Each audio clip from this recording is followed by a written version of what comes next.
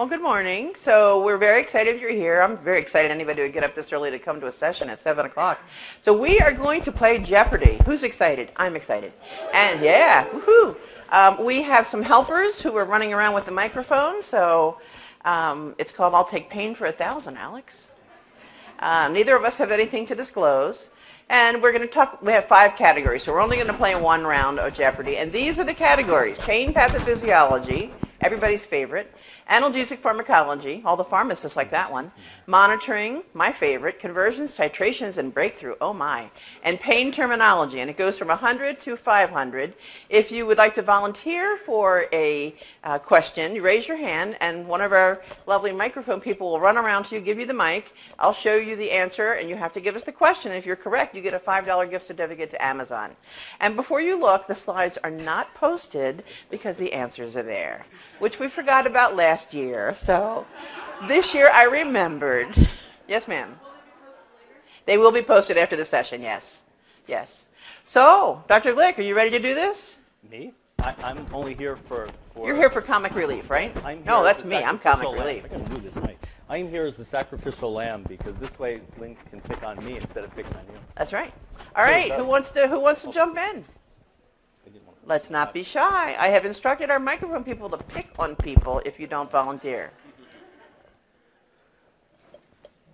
We have Courtney, do you need to find a victim? Right over here. Oh, we got a victim. Okay. What do you want? Take monitoring for 100, please. Monitoring for 100. The answer is this adverse effect of most opioids is most commonly experienced and does not subside with continued use. What is constipation? Look at that. What is constipation? Woo-hoo! Yeah. So you are $5 richer, my friend. So, you know, we always think about constipation as the most common side effect, of course, and we never get tolerance to it. But there are so many side effects of the opioids, and I do think it's important to counsel people ahead of time. You know, these are some of the more common ones, but, you know, we also have those long-term side effects that we don't think about, like immunosuppression and so forth. Oops. Let me go back here. All righty. So as you can see, monitoring for 100 is now a little darker, which means somebody's already taken that. All right. We're on a roll. Who's up next? Okay, right here.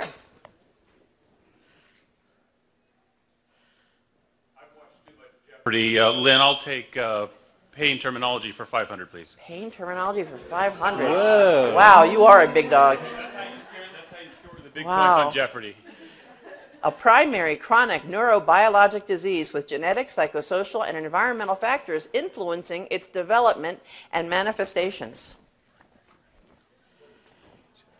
Hey, no one else can say the answer. That helps them cheat. I heard that. Yeah, if you shout out the answer, all you've done is help that person. Fibromyalgia, Ehlers-Danlos, all kinds of stuff. Hey, No, that's not it. I have a new idea for a rule. If What? you get the answer wrong, you have to pay $5. Oh, no. Although we could get rich. Thomas, pick somebody else. What is chronic pain?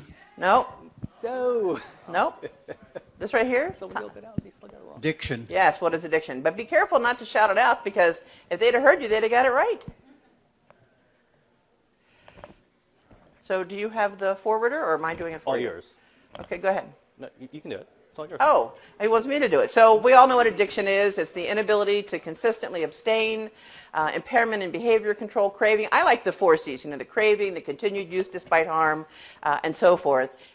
Diminished recognition of significant problem with your own behavior, dysfunctional response, and it is classified as a disease. As opposed to physical dependence, which many medications cause physical dependence, not just the opiates, but the benzos, the antidepressants, the antipsychotics, all the cardiac drugs, or most of them. You know, and I do a lot of hospice care. I worry about caffeine and nicotine and sugar physical dependence. As people decline, if they decline very rapidly, you know, they can get that caffeine withdrawal headache, for example. So addiction has many forms, but not to be confused with physical dependence. All right, who's up next? We're smoking now. Yes, back there. I have a brave soul. Monitoring for 500, please. Oh, look at you. You all know you still only get the same $5. You don't actually get more money. Okay, the answer is this metabolite would be expected in a urine drug screen of a person using oxycodone. Don't shout out the answer if you know it. What is noroxycodone? Oh, I don't think that's not what we had as the right answer. Or I think oxymorphone. Oxymorphone, correct. Yeah.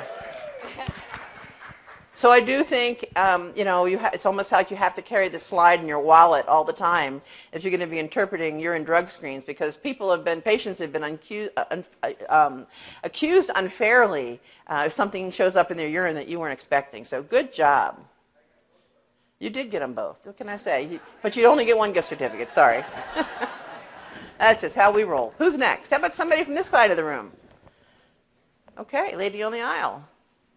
Pharmacology. For how 100. much? 100? Analgesic pharmacology for 100.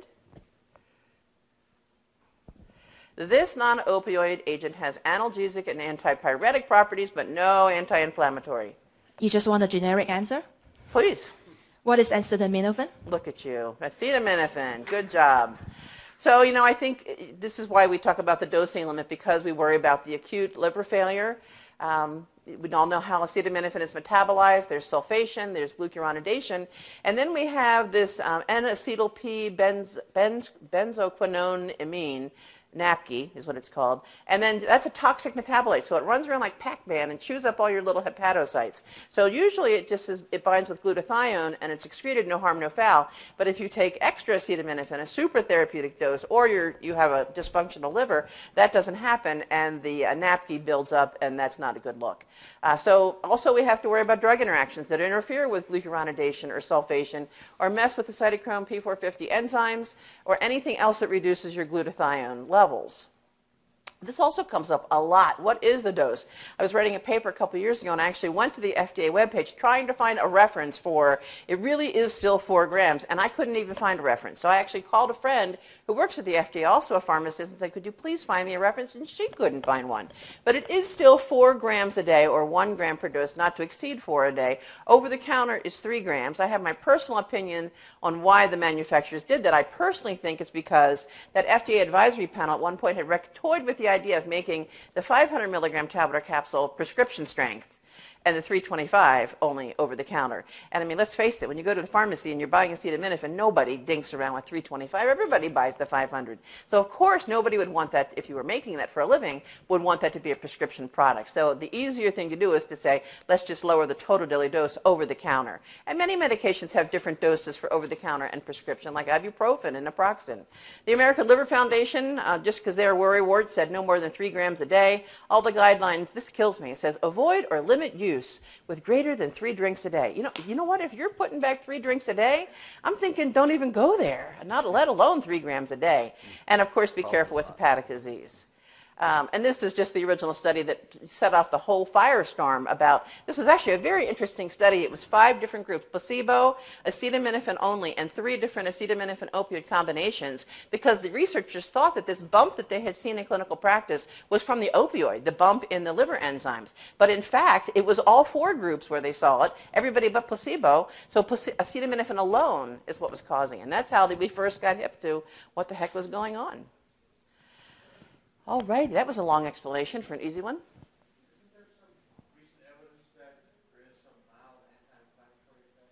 You do read that once in a while. Once in a while, you'll see in a book they'll lump it in with the nonsteroidals.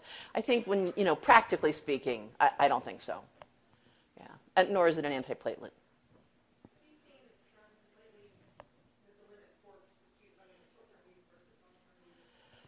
I have not. I have not seen any difference. Mm-hmm.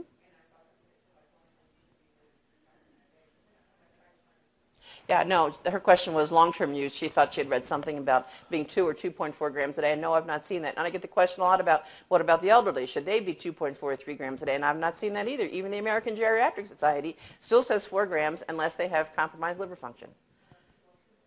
People on Coumadin, just know that if you go over 2 grams a day of acetaminophen, your INR is going to go up. And you can titrate around that. All right, who's up next? Oh, gentleman on the white. Courtney and Thomas are getting their steps in today.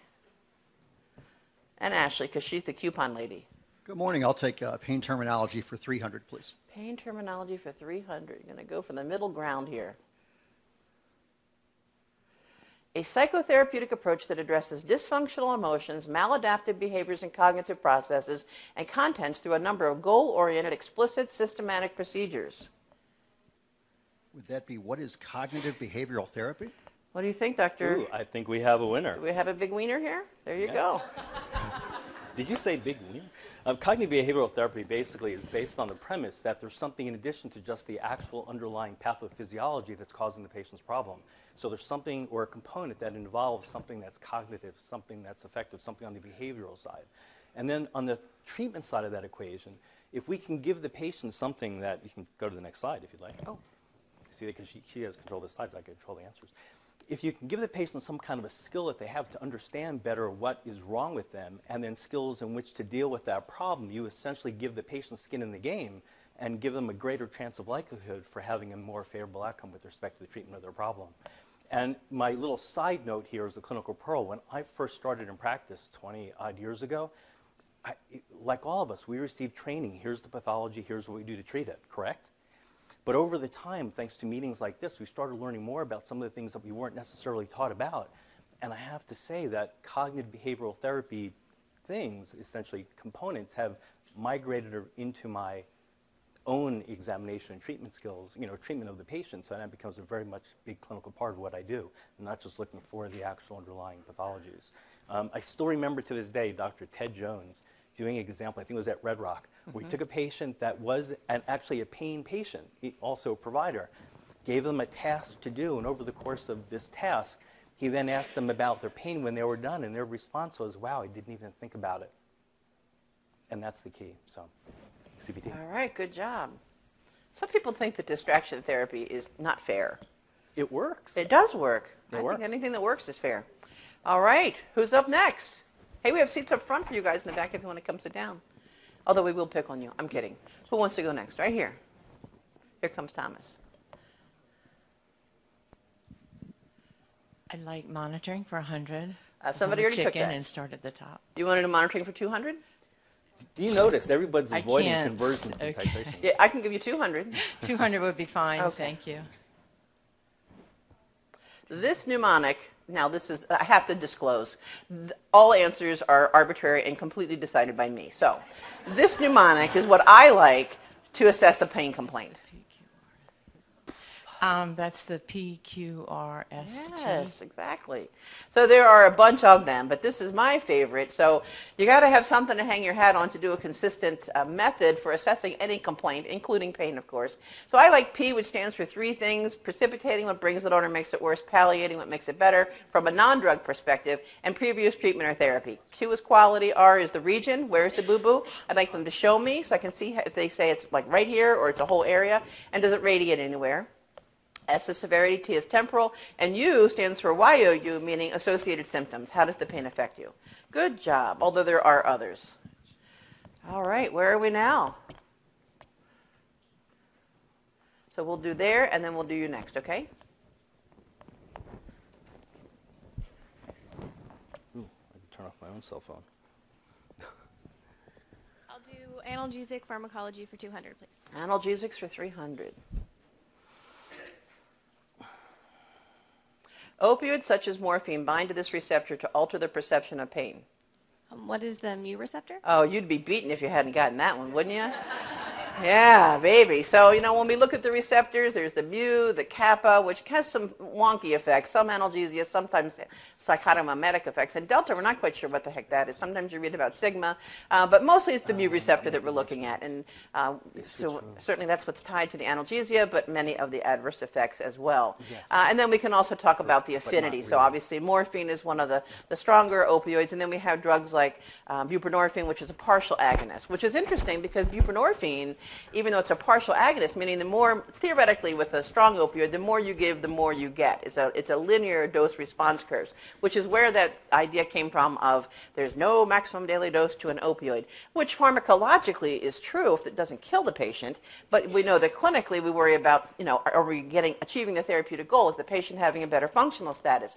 But with buprenorphine, that's not true. You increase the dose and you reach a flat part of the curve. But what's interesting is it has a stronger affinity for the mu receptor, so it's stickier. It binds much more strongly. So if somebody's on morphine, for example, and then you add buprenorphine to the mix, theoretically the buprenorphine could kick the morphine off the receptor, and if you don't replace it with an equianalgesic dose of the buprenorphine, theoretically you could cause some withdrawal. So love pharmacology. I better love pharmacology since I do it for a living, right? I'll do monitoring for 400. Monitoring for 4. Boy, nobody's going for that pain pathophys there, are they? I'm surprised no one's going for conversions. That's right. Well, that's my favorite. What's wrong with you people? These are considered standard of medical care for monitoring aberrant drug behavior in patients using opioid therapy. Is it urine drug screen? That is one acceptable answer, yes. So there are lots of different things. So urine drug screening, PDMP, risk assessment tools before you start opioid therapy, during opioid therapy.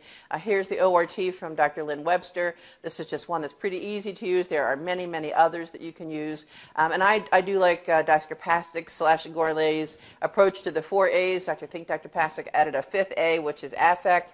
And if you hear him speak, sometimes he'll say there's a 6th one, which is where he says, all right already, because he lectures about this so much. But I do think this is important, and I built this into our SOAP note in our clinic to absolutely, I make sure that my students in their S and their O gather the information that speaks to the patient's level of analgesia, any adverse effects of the opioids, any aberrant drug-related behavior, and their activity, which is their functional status. Now on this regimen, I can sleep through the night. Now I'm able to go back to work part-time. And affect is important too. I'm not as unhappy as I was, I'm not crying all the time, and so forth. And it helps you set realistic goals. So I agree with Ronald Reagan, in God we trust, all others we audit. So certainly trust but verify, very important.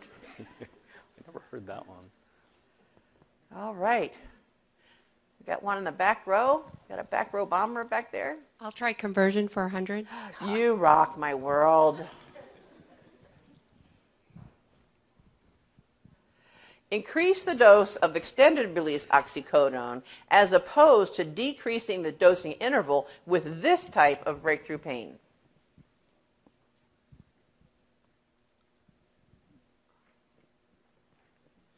What is chronic pain? No. We have a hand up over here. Levi's got a hand up. End of dose. End of dose deterioration, exactly. So, when we look at pain, there's the background pain, which is persistent pain, which by definition is pain that's there at least 12 out of the 24 hours. And then superimposed on that is our breakthrough pain, which is usually sudden and unpredictable, although it certainly can be incident pain, meaning you do something to the patient or they do something, and that brings on the pain, which could be volitional or non-volitional. Every time I cough, I get the pain. Well, that's pretty non-volitional. I cannot say I've decided not to have any more bladder spasms because it causes me pain. But things like when the nurse comes to do my wound care or when I go to physical therapy, that's incident pain that's volitional. And then there's end of dose deterioration. So this is again to what is breakthrough pain. So the different types. So incident pain, as I just said, which can be predictable or unpredictable. And then there's idiopathic, meaning I didn't do anything, nobody did anything to me. It's just boom, out of the blue, I have this jolt of pain that shot down my arm.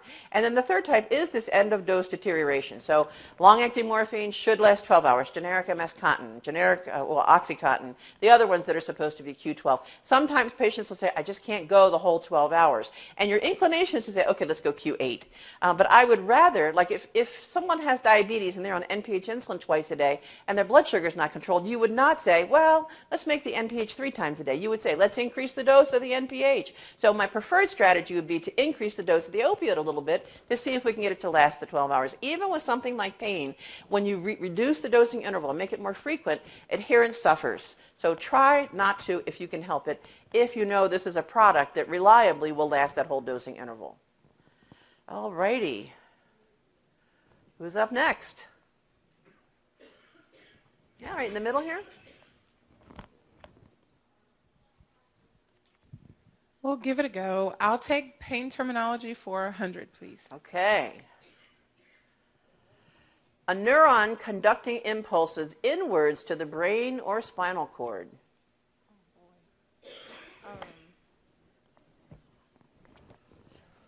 Afferent? Ooh, on point. There you go. Not a lot to say here, except if you go to the next slide for me.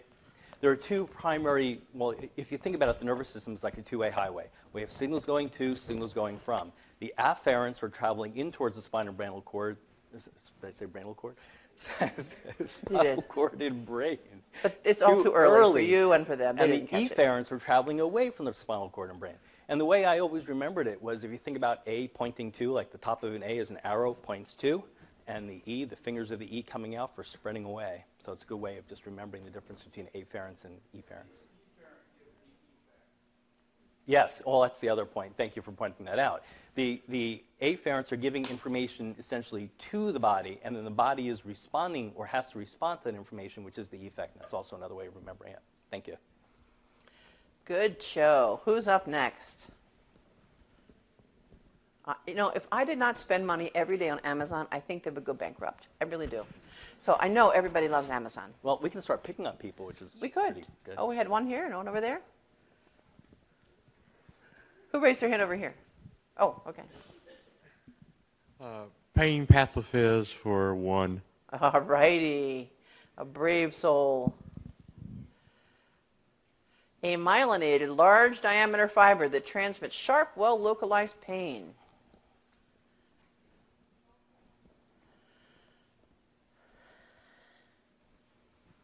Well, I will go, it's either A or C, maybe.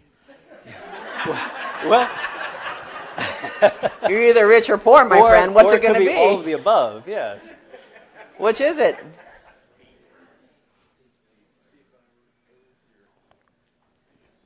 Don't ever listen to the audience. He said C, Dr. Glick. What are you going to do about that? He gets 20 lashings.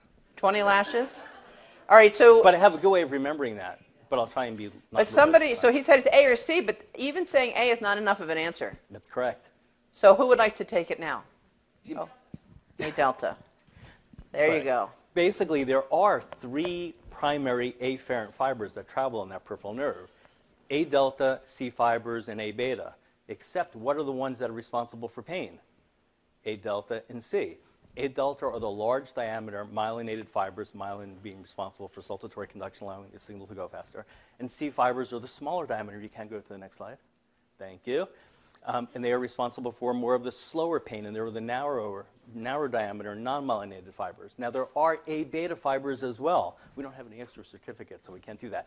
But extra credit points, unofficially, for anybody who can tell me what the A beta fiber is for, which is an even larger diameter myelinated fiber. We do have one extra Amazon gift card, I think. Yeah, but I think we'll probably have a better slide for that. Okay, well, then we'll let it go. A beta, yes? Well, light touch, no. A beta, sorry about that. A beta fibers are responsible for proprioception, not nociception. Think muscle, tendon, spindle activity, kinesthesia. But there is an explanation, I'll give you a cliffhanger for the pain pathophys lecture, on how that could play a role for certain forms of fibromyalgia or myofascial pain. Okay? Thank you. All righty. Well, that was an exciting one. Not really. All right, who's up next? Yeah. Terminology for 200. Pain terminology for 200. Painful response to what should normally be a non-painful stimulus. Ooh, allodynia. That would Did be she correct. say? I didn't hear. Okay. She good. said allodynia. She's right. Okay, It good. wasn't me. Right. Oh. It was the person in front of me. Oh. Well, you I need to didn't share get a with chance to her. respond. Well, she gets it because she was the one, someone cheated, so she gets the certificate anyway. How's that? All right, so when we talk about central sensitization, the 2 primary terms that we think about often are allodynia and hyperalgesia. Allodynia is essentially a painful response to something that should normally be innocuous. Like the examples I use in the pain pathophys session is, think about the patient with gout that feels the sheet touch their great toe, and that elicits a painful event.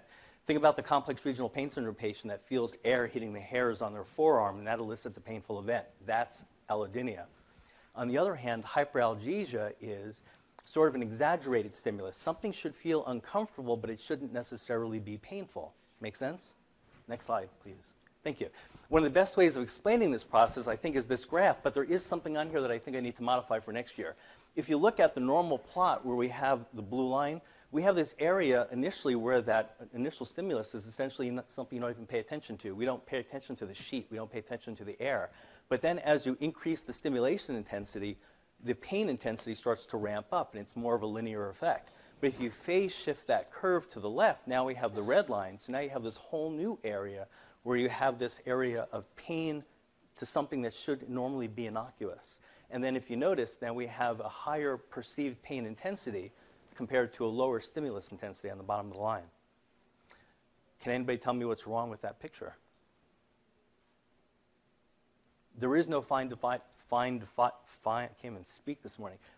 dividing line between allodynia and hyperalgesia. It's a soft line, so we kind of should blur it for going forward because there's no set amount that says like, ooh, a pain scale is 5. That's allodynia versus hyperalgesia. Okay, good deal. Some water. All right, so we've got lots of pain pathophys and lots of conversions left over still. Who's game for this? All right, Courtney, pick on somebody. Oh, we got a hand up. Got a willing volunteer back there. How about analgesic pharmacology for 100? Well, we already took that. How about 200? Oh, 200, sorry. Okay. This topical adjuvant analgesic acts locally by blocking sodium channels and is used to treat neuropathic pain such as postherpetic neuralgia. What is lidocaine? Righto, right as lidocaine, or lidoderm specifically. So we know lidocaine is a class 1B antiarrhythmic, and it does block the sodium channel, so, and as well as a variety of other things. So we've got lots of over-the-counter things that contain lidocaine, including some over-the-counter lidocaine patches now. There are at least 2 on the market that I'm aware of. So the lidoderm brand name is the 5% patch applied directly to the area of postherpetic neuralgia after the lesions have healed. Of course, they're no longer weeping. You can't use any more than 3. And the FDA-approved indication is 12 hours on, 12 hours off. But there's actually some good data looking at low back pain where they put it on and leave it on for 24 hours and then replace it with a new patch. And there was no increase in irritation at the application site. And there's 700 milligrams of lidocaine in a lidoderm patch. And you only use 44 milligrams the first 12 hours and a smidge less each subsequent 12-hour period. So in my hospice, we put it on and leave it on straight for 72 hours. So we've cut our drug cost by 2/3. Pretty good, actually. All right. Anybody else? Oh, come on. Right here, front row. Okay, why don't you tell me, because I can hear you. What do you want? Monitoring for 300 she wants. I would like the pain to be a 3 or less at rest, a 5 or less with movement, and let me be able to go back to work full time.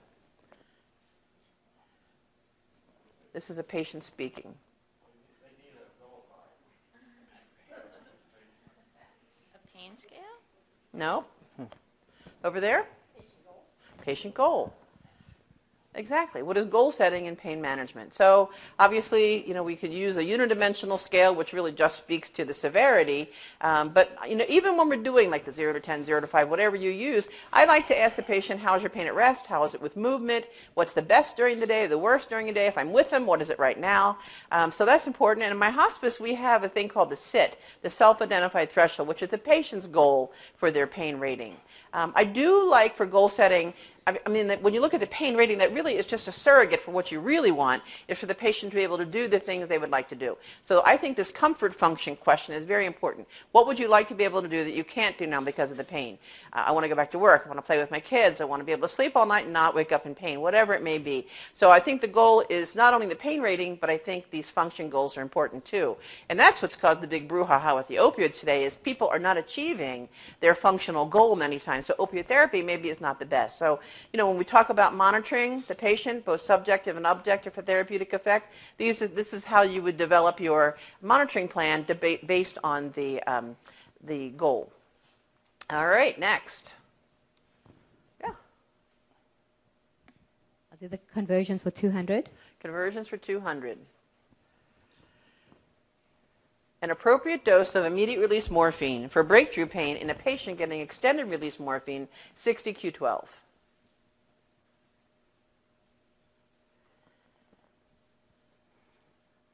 10 milligram. 10 milligrams? That's a little low. 12 milligrams. I'll give it to you because I would generally go a little bit higher. I would go 15 to 20. We've got lots of different routes. We can use oral. There is oral transmucosal, which I'm not a fan of because of the cost. We certainly have parenteral. There's rectal, which kicks in pretty quickly. I am a big fan of the mucosal route, but using the sublingual, using, for example, immediate release morphine, for example, and there's an intranasal route. So when you look at the pharmacokinetics of immediate release opioids, if you're looking for speed of onset, the more lipid soluble a drug is, the quicker the onset's going to be. So morphine is the most water soluble opioid we have. So you can see it's the longest for the onset of analgesia. And if you go all the way down, methadone is pretty fat soluble, but fentanyl is very fat soluble. So you can see fentanyl kicks in 5 to 10 minutes. So it doesn't kick in more quickly. And although methadone does give us a nice brisk response, it's not a drug I usually recommend for breakthrough because we have to worry about the accumulation. So, the way I dose this generally is if we're using a traditional product like oxycodone or morphine or hydromorphone, is I give 10 to 15% of the total daily dose of the long-acting schedule. So if somebody is getting MS-Contin 30Q12, that's 60, 10% would be 6, 15% would be 9. They're both goofy numbers. I would go 5 or I would go 10. Now, of course, prescribers should not write an order 5 to 10 milligrams Q2 to 4. Q2 to 4 would be stupid. I mean, that just is dumb. And you cannot write 5 to 10 because if you're giving this order for a nurse, that's outside of the nurse's scope of practice to make that decision. And it's clearly outside of the patient's scope of practice. So what I instruct our hospice nurses to do when they're talking to the prescriber is to say, I want 2 orders. An order for morphine 5 milligrams for moderate pain every 2 hours is needed, and an order for morphine 10 milligrams Q2 hours is needed for severe pain. You're even supposed to do that when you're talking about acetaminophen for a fever. So for a fever of 100 or less, give 325. For a fever of 100.1 or higher, give 2 acetaminophen. All righty, we're rolling. We're down to the really tough ones now. We should give $10 coupons for these categories, don't you think? Who's up? All right, who's wearing purple today? Purple's a royal color. You wearing purple? There we go. Oh, she did one already. How about the lady in front of her in the blue? Who rode down in the elevator with me today, right? She wants to do it because she's very nice. She's like, damn, I wouldn't have said hello to you if I'd known that. Let's try...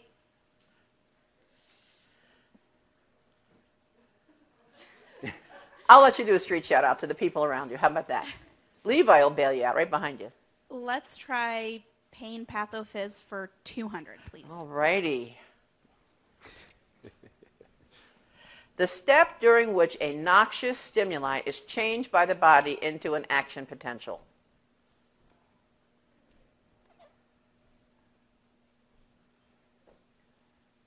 Transduction. Very good. This slide put me into the doghouse for 2 years. You're still there. You're still there, boo-boo. When this deck was originally done, it was Lynn's deck, and I modified it, changing a couple of categories. But she had this slide in there. So I altered this slide, and to this day, she has Let's never see if they forgiven me know for what's it. missing. What's missing from this slide? What's missing? You bet your believe it. There you go. See, we all know. We all know. So basically, I view, and there is no right or no wrong answer here, but I view the process of pain transmission as having 4 distinct steps: transduction, conduction, transmission, perception.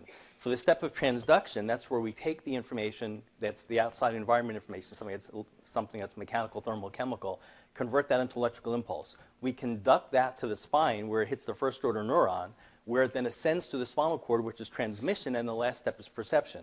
Dr. McPherson and others maintain that modulation is a step of the process, which is technically sort of true.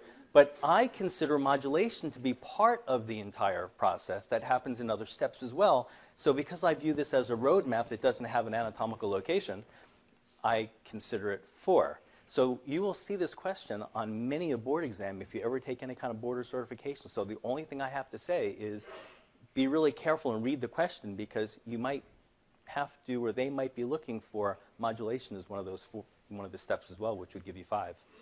Everybody got that? You have another slide. Oh, well, it's okay. We already talked about it. Oh, you've already talked about it. Okay. It is very complex. Look at all those neurotransmitters. I don't even know what the heck they all are. That's really complicated. Oh, so come to the pain pathophys lecture an hour from now. No, because I don't trust you, because you lopped off 20% of the process. Thank you. So wrong. I did Where would not. we I be if talked we didn't about have it. modulation? I We would all be in talked- pain all the time. I swear I All talked pain about all the it. day long. See, we go. I am not sharing my endorphins with you, so there. You should have been here the first year when she got to that slide and saw it. It was like horrifying. What the heck? All right, who's up now? What did you do? Yes. Who hasn't taken a turn? Thomas pickling somebody. I like bright colors. If you see any bright shirts, pick on them. Hey, the lady in the hat. Anybody wearing a hat just looking for trouble. Yeah. You can phone a friend. You're absolutely right. I know it. Want to do pharmacology for 400? That's always fun. It's all about the drugs. Oh yeah. Let's go ahead and do for 400. Okay, let's do it. This group of analgesics work by inhibiting prostaglandin-mediated irritation of the nociceptive receptor. What are COX-2? I'll take that, COX-2 inhibitors, but non-steroidals, all the non-steroidals would do that. So we all know how they work. They inhibit the conversion to prostaglandins, which can be good and bad, so we can reduce pain and inflammation, but we can also upset the tummy and so forth, and more dire things, such as cardiovascular toxicity, by completely shifting the balance and making the platelets more sticky. So obviously, you mentioned COX-2. It's not a yes or no, it's a spectrum. So some drugs are a little more COX-2 selective, and some are more fair balance. And of course, we do have to worry about the side effects, whether it's non-steroidal-induced bleeding, or more serious things such as the cardiovascular risk. So I think we all are familiar with these. And this is from the American Heart Association. What do you do for acute musculoskeletal pain? And they have this 3-step process. Acetaminophen, or my all-time favorite drug in the world, she says, tongue-in-cheek, tramadol.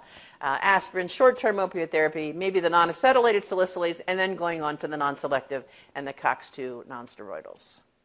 All righty. See how easy peasy that was? Anybody else got a hat on? Hey, this guy's got a hat on right over here. The guy over there with the hat on, he's looking like, oh my God.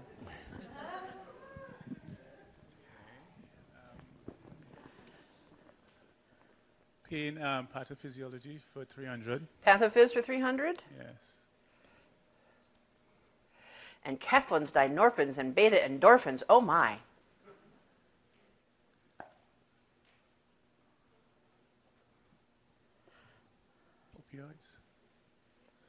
Opioids? Well, I'll sort of take that. They're your endogenous opioids. Dr. Glick? I'm going to leave that to you, because anytime you see opioid in the definition, I'm leaving that to Oh, that's because you don't have any endorphins in your body because you don't believe in modulation. I'm sorry. My bad. That's why this is my slide. Exactly. Yeah. So thank God we have them, that your homegrown morphine, when the thalamus says, oh my God, that incoming information was pain, I'm going to send it by the third order neurons to higher areas of the brain. I'm going to send it to the limbic system to decide, should we cry about it for a while? I'm going to send it to the reticular system. We're going to figure out where that pain came from. And then I'm going to decide about the severity. And I'm going to let my little soldiers go, all my enkephalins, my endorphins, my dynorphins, to modulate this pain, to reduce it, so that I can continue giving this lecture with Dr. Glick. Notice I'm standing over here, and she's sitting over there. That's right. Who wants to go next? We got any more hats in the room? I think we picked on all the hats. Purple hat. How did I miss that? What do you want to do? She's saying, no way, Jose. Anybody else? Come on, this is so much fun. We won't look badly. Okay, pink. Pain terminology for 400. Okay, let's do this. General term for a state of spinal neuron excitability. This has got to be a Glick slide.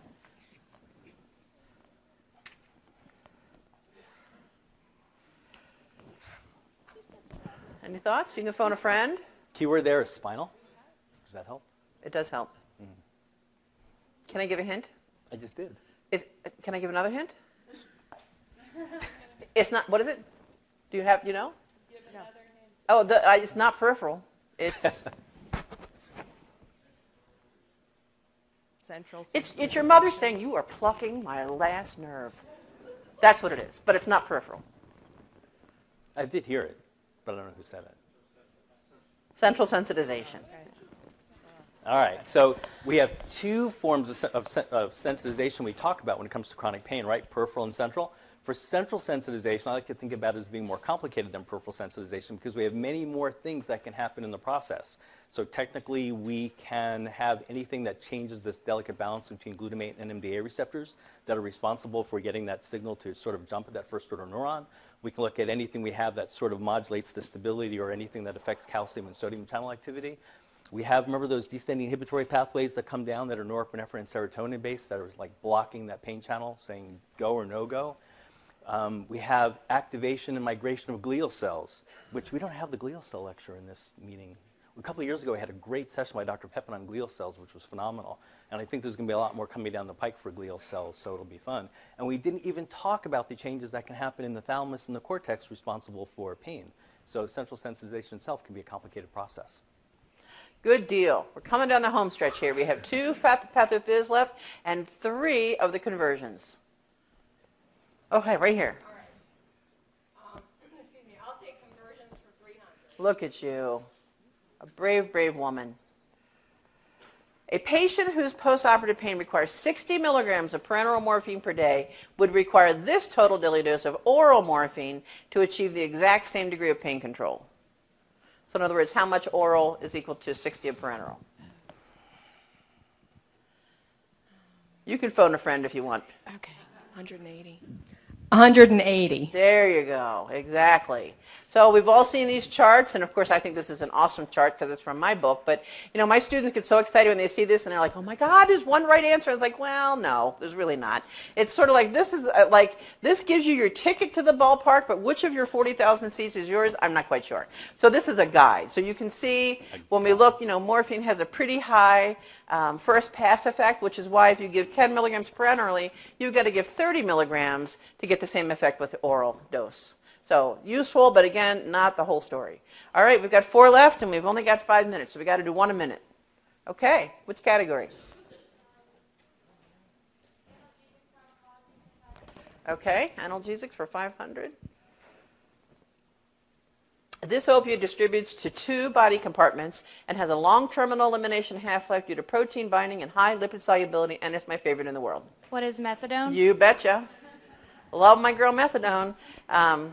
It has no active metabolites, so it's the parent drug. It is extensively metabolized, which is why it has 80 gigabazillion drug interactions. It's the opioid receptor. It's an NMDA receptor antagonist. It inhibits the uptake of norepinephrine and serotonin. Half-life of anywhere from 7 hours to 19 years. I say 24 hours on average, so I can say 5 days to steady state. But it's an awesome drug. You do have to watch the QT. This is just one way of converting. This is the A.N. Rindy method. I actually don't use this one, but it is one that certainly is widely used. All right. 2 in fizz, 2 in conversions. What do we got? Conversions 400.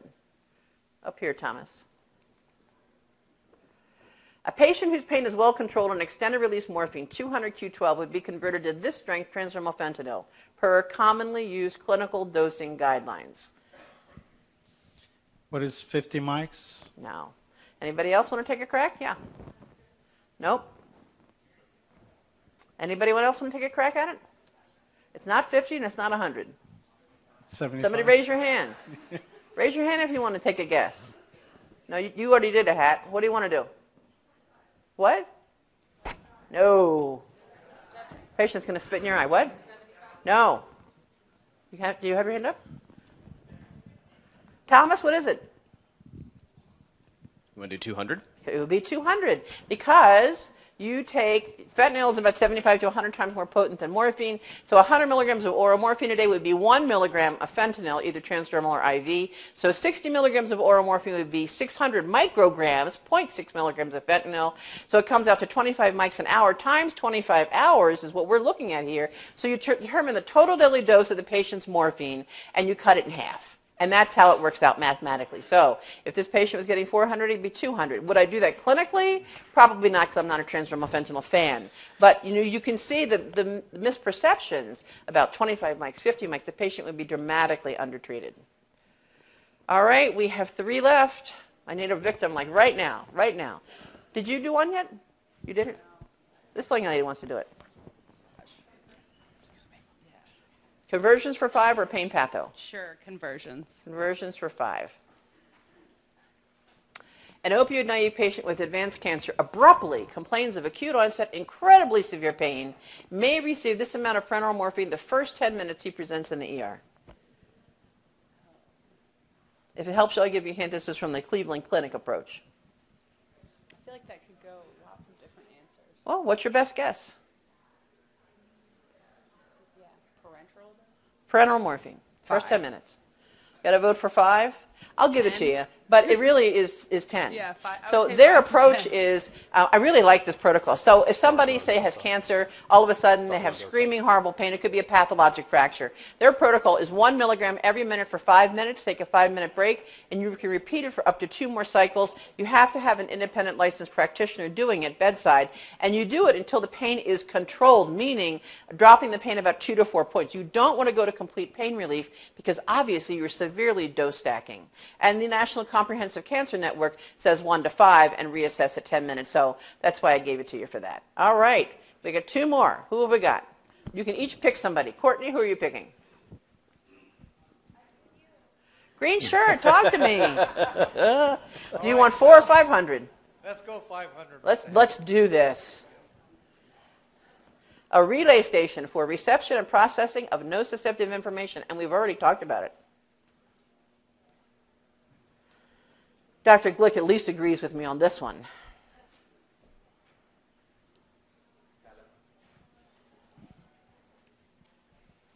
Good thing he didn't hear you. I'll pass. Okay, how about the gentleman up here? The thalamus. Basically, the thalamus acts like the router, just like we all have computers that we use every day, and that signal has to get from the internet to get to whatever device we're looking at the internet on, and it's doing it by a router. So the thalamus is acting as a router to essentially distribute the signals to every place it's supposed to go. We used to all know about the primary sensory cortex. Remember the picture of the homunculus, the funny guy sitting on the sensory cortex with the big head and the big hands? But thanks to modern imaging studies and other things, we also now know the other parts of the brain, or many of the other parts of the brain, because I think there might be some more as we go along, that are involved in this rich experience that we call pain.